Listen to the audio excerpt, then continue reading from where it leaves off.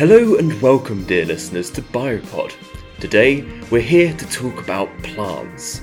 First up, we sit down with PhD student Tara White to talk about her research in beating plants to make them stronger, and what it's like to be a climate change activist and a PhD. Afterwards, it's then over to our very own Hannah Peach about the history of whisky without VE, the second most valuable export in Scotland after Sean Connery. Today sitting with us is Tara White, a third-year PhD student at the University of Edinburgh, who's working to improve crop production by stepping on them. Welcome to the podcast, Tara. Hi. From what I know of your work, are you a biologist or are you a sociologist? What would you call yourself? So I call myself a biologist. I'm primarily a biologist. Part of my project is in social sciences as well, looking at technology transfer for working with farmers.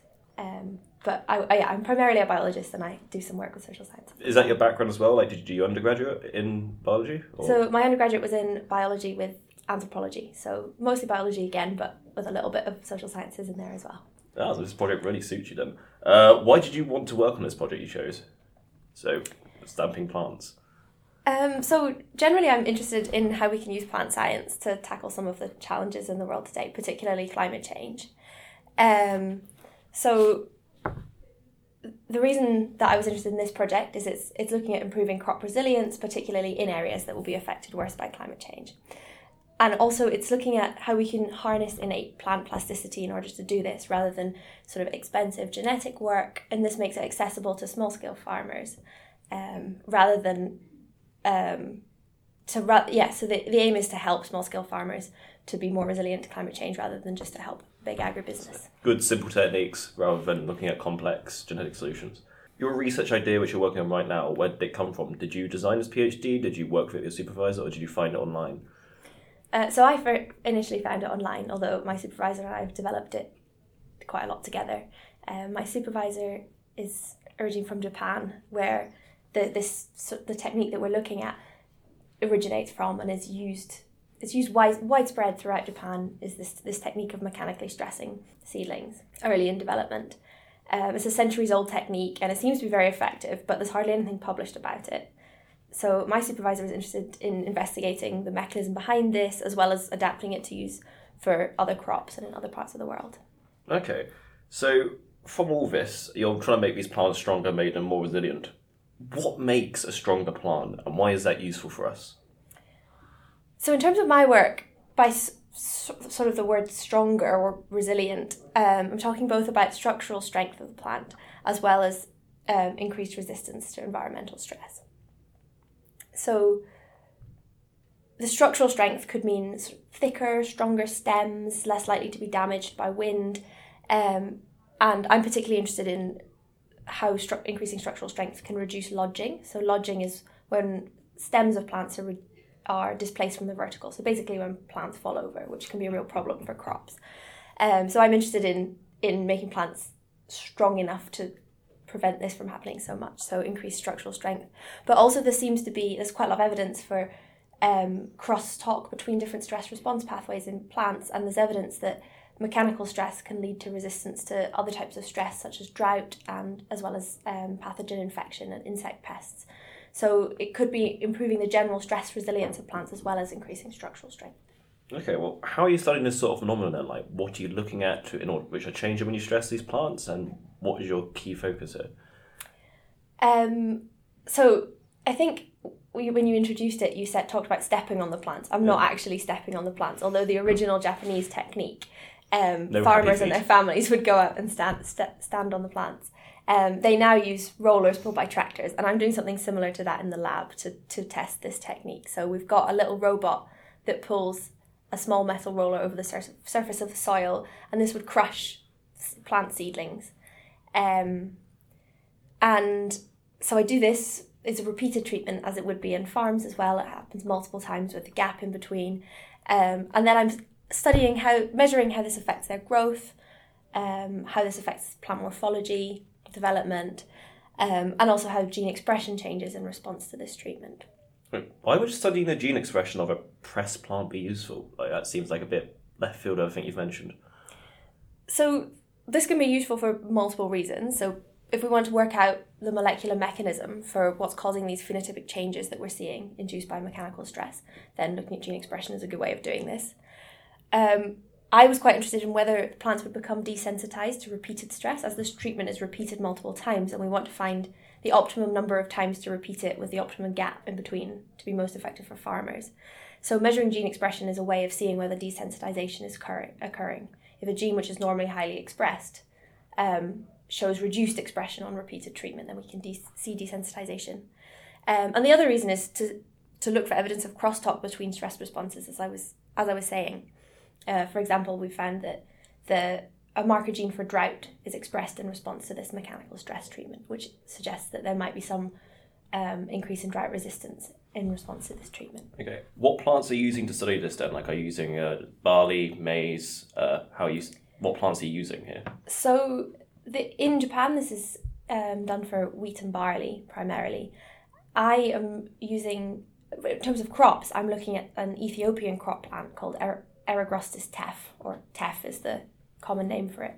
Okay. So this crop, we've chosen it because it is particularly susceptible to lodging. It has very long, thin stems. Basically, it all falls over by the time it reaches harvest, and this causes huge yield loss. So, and it's also in an area badly affected by climate change, which makes it a really good crop to work on. As well as working in the crop, I'm doing some experiments in Arabidopsis. This is just so that I can make use of the huge genetic resources available for Arabidopsis in terms of looking at gene expression and developing protocols that can then be used in crop plants. What is Arabidopsis? Sorry, Arabidopsis is a model plant species. It's a small weed. Okay. And why would you use that? So you said lots of genetic resources for Arabidopsis. So there's been a huge amount of work done in Arabidopsis, and particularly to the process I'm looking at really from a biology perspective is thigmomorphogenesis, so the changes in plant growth and development in response to mechanical stress. And most of the work which has already been done on this process has been done in Arabidopsis. So there's a lot of different experiments showing how Arabidopsis plants respond to mechanical stress. So it's fairly straightforward to build on that work when I'm looking at gene expression, for example. Okay. So moving on then from gene expression, so what other factors are you looking at which demonstrate the effect of mechanical stress in the plant? Like, could you look at chemical changes within the plant as well? So, as I've said, I'm particularly interested in reducing lodging, and I am seeing a reduction in lodging in teff plants, which I would initially expect would be due to potentially a reduction in height or an increase in the stem diameter. But I'm not seeing either of those, so I'm interested in what could be causing this lodging. So that's the other thing I'm looking at measuring. And ways I'm hoping to measure this is I'm doing some cross-sectional analysis of the stems to look at the anatomy of the stems in more detail and see if we can see anything there. I'm also interested in things like lignin content of the stems. Yeah, just to see whether the lignin in plant tissues is increased. Okay, so what's your future plans for your research then, right now?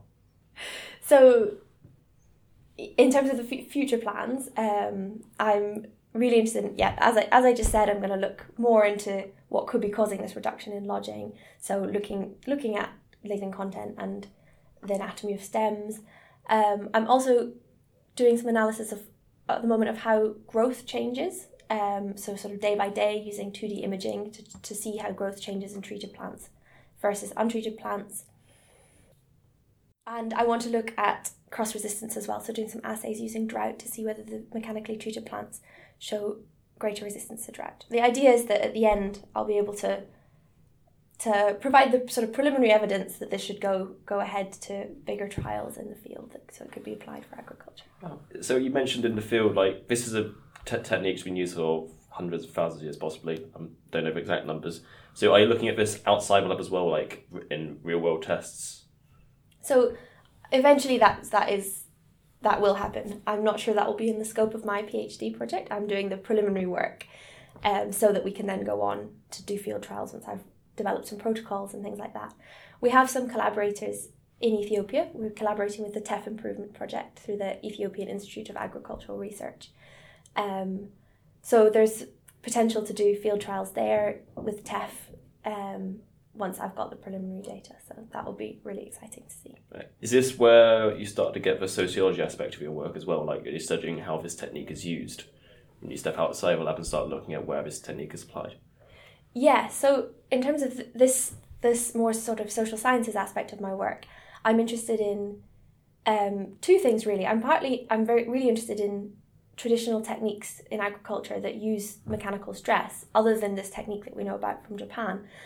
So there's some evidence that farmers in Ethiopia, this is sort of anecdotal from when I've spoken to farmers and to researchers there, they when they hand weed the plants, they bash them around, and this is at the seedling stage, and this is fairly similar. They're using mechanical stress.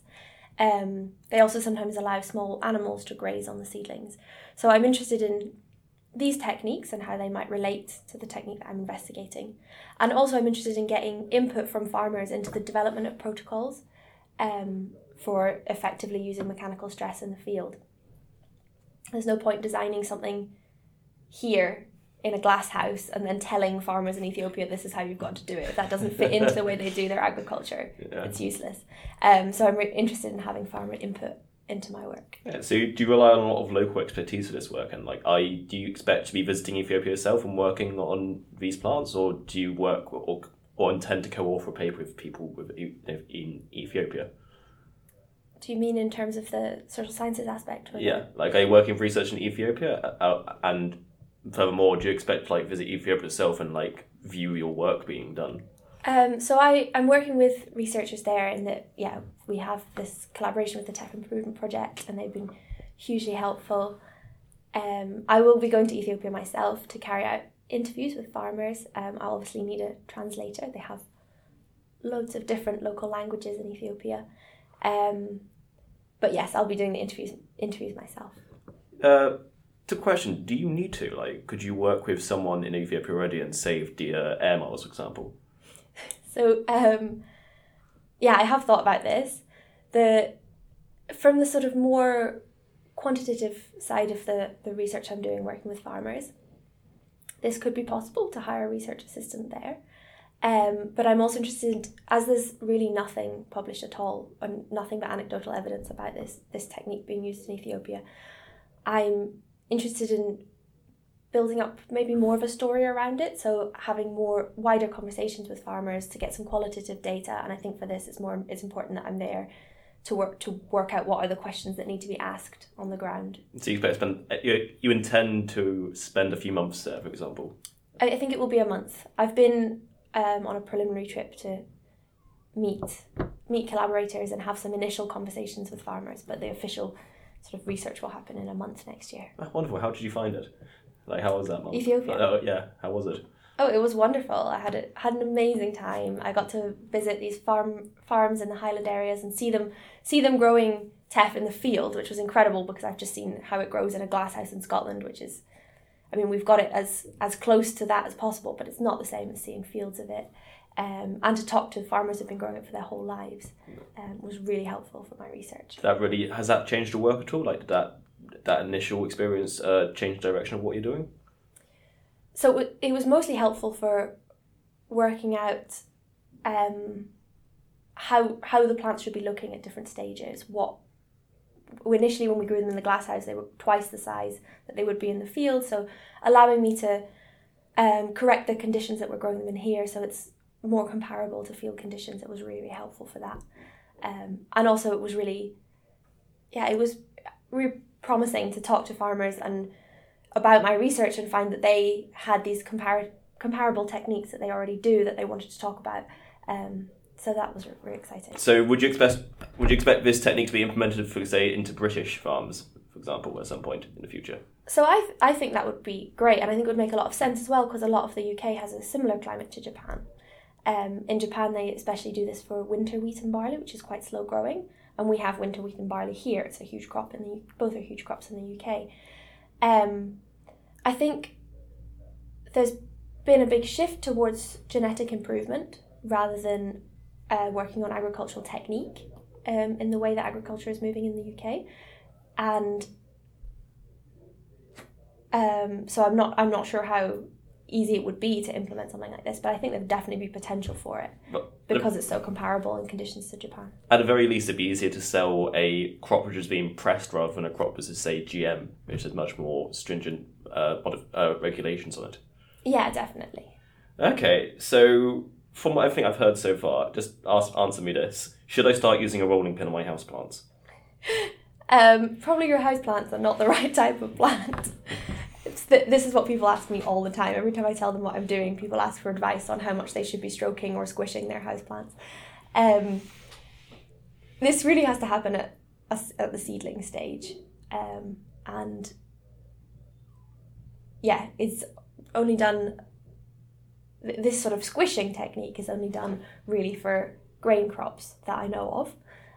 Although garden centres and things, when they're growing tomato plants and things like that and they want to keep them short, they will stroke them using machinery, which is a similar technique. So you could do this on your plants at home. Maybe don't squish them, go for a gentle stroke and see how that goes.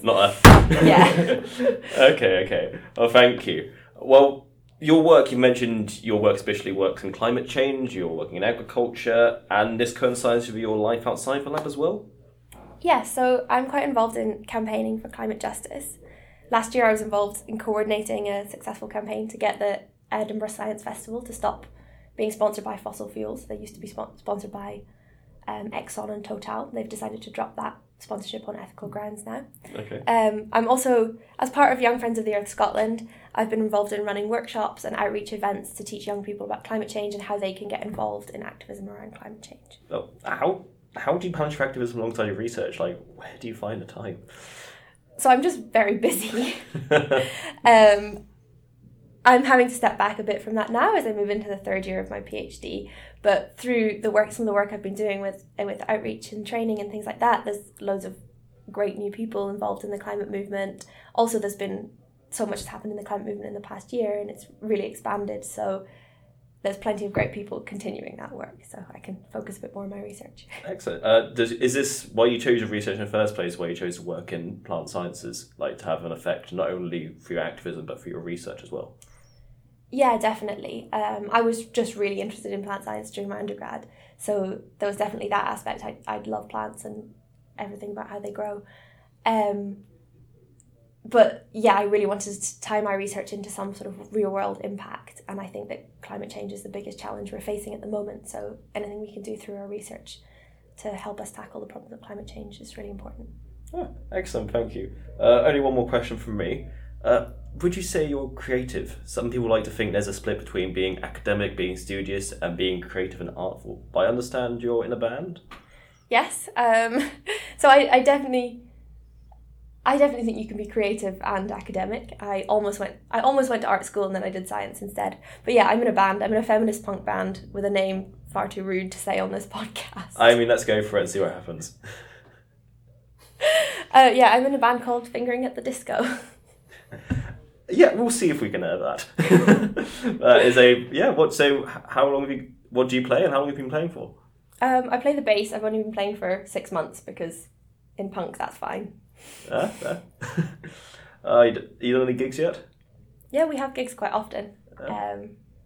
It's a lot of fun. There's a really nice, wholesome, welcoming music scene in Edinburgh. But does that help you with research as well? Does it a creative outlet or creative practice help you as a person? It's a creative outlet. I find it very relaxing. Yeah, it's a nice way to unwind.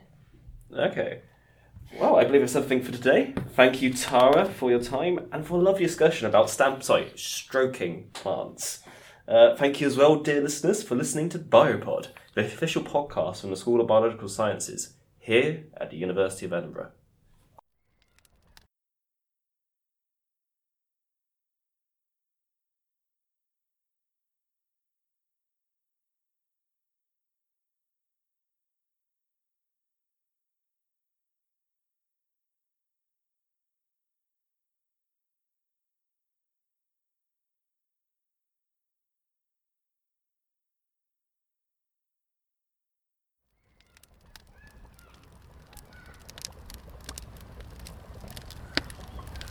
Scotch whisky. When you hear this name, do you imagine a crackling fire, flickering candlelight, and golden liquid swirling around a tulip glass?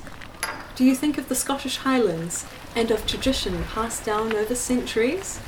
Yes, we can look at Scotch whisky's past, steeped in noble tradition, but scientists are also looking to the future for ways in which Scotch whisky and its byproducts can be used as environmentally friendly alternatives to oil and to feed livestock. The idea of whisky being an alternative is nothing new, as whisky was first produced as an alternative to winemaking. When monks travelled from Europe to the British Isles and up north to Scotland, they brought a vast knowledge of winemaking with them, but with little access to grapes, monks used rain-soaked barley to distill an early form of whisky. As they say, today's rain is tomorrow's dram.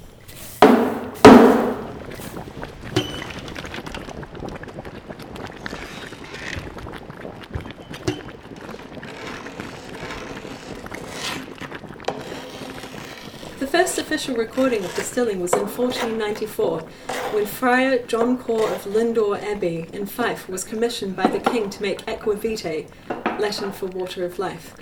The Gaelic equivalent is wishkaba, from which whisky takes its name. But is it whisky ending in an EY, or is it whisky with just the Y? In Scotland, whisky is spelt with just the Y, and over in Ireland, the Irish spell whisky with the EY.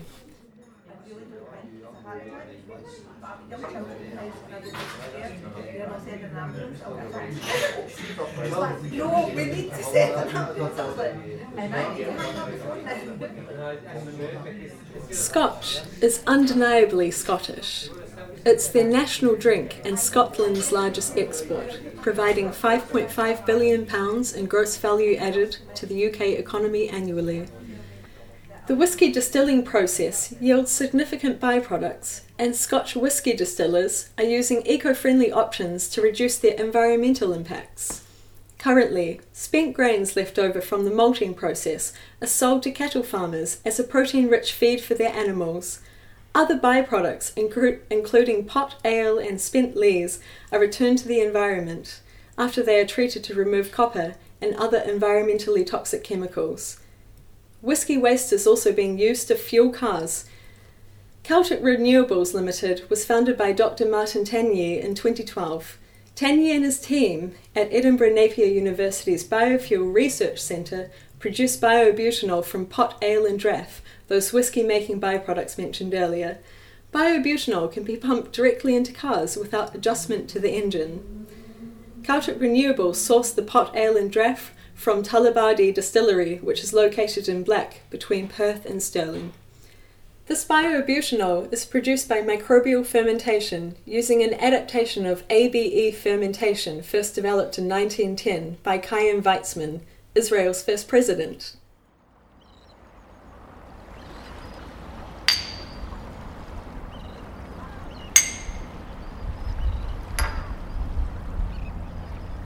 Salmon are growing plump and pink on whisky waste too.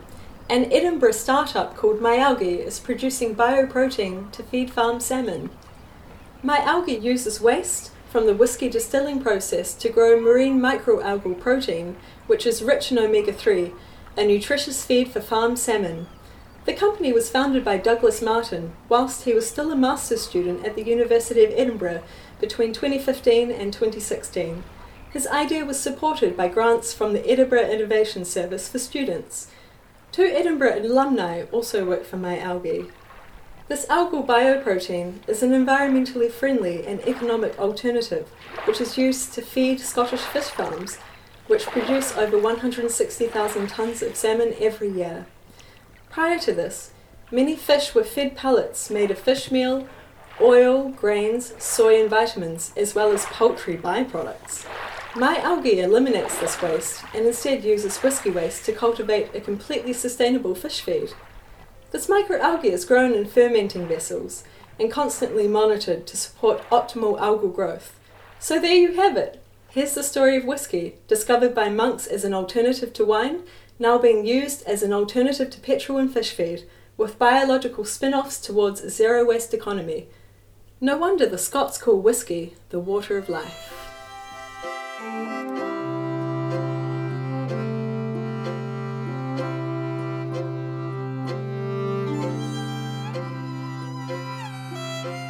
So that concludes today's episode. I hope you enjoyed it, and if you want to hear more, our podcast is available on Spotify and iTunes. Follow us on Twitter at Biopod Edinburgh or on Facebook. And until next time, folks, stay curious and keep your eyes peeled for the next episode. See you next month.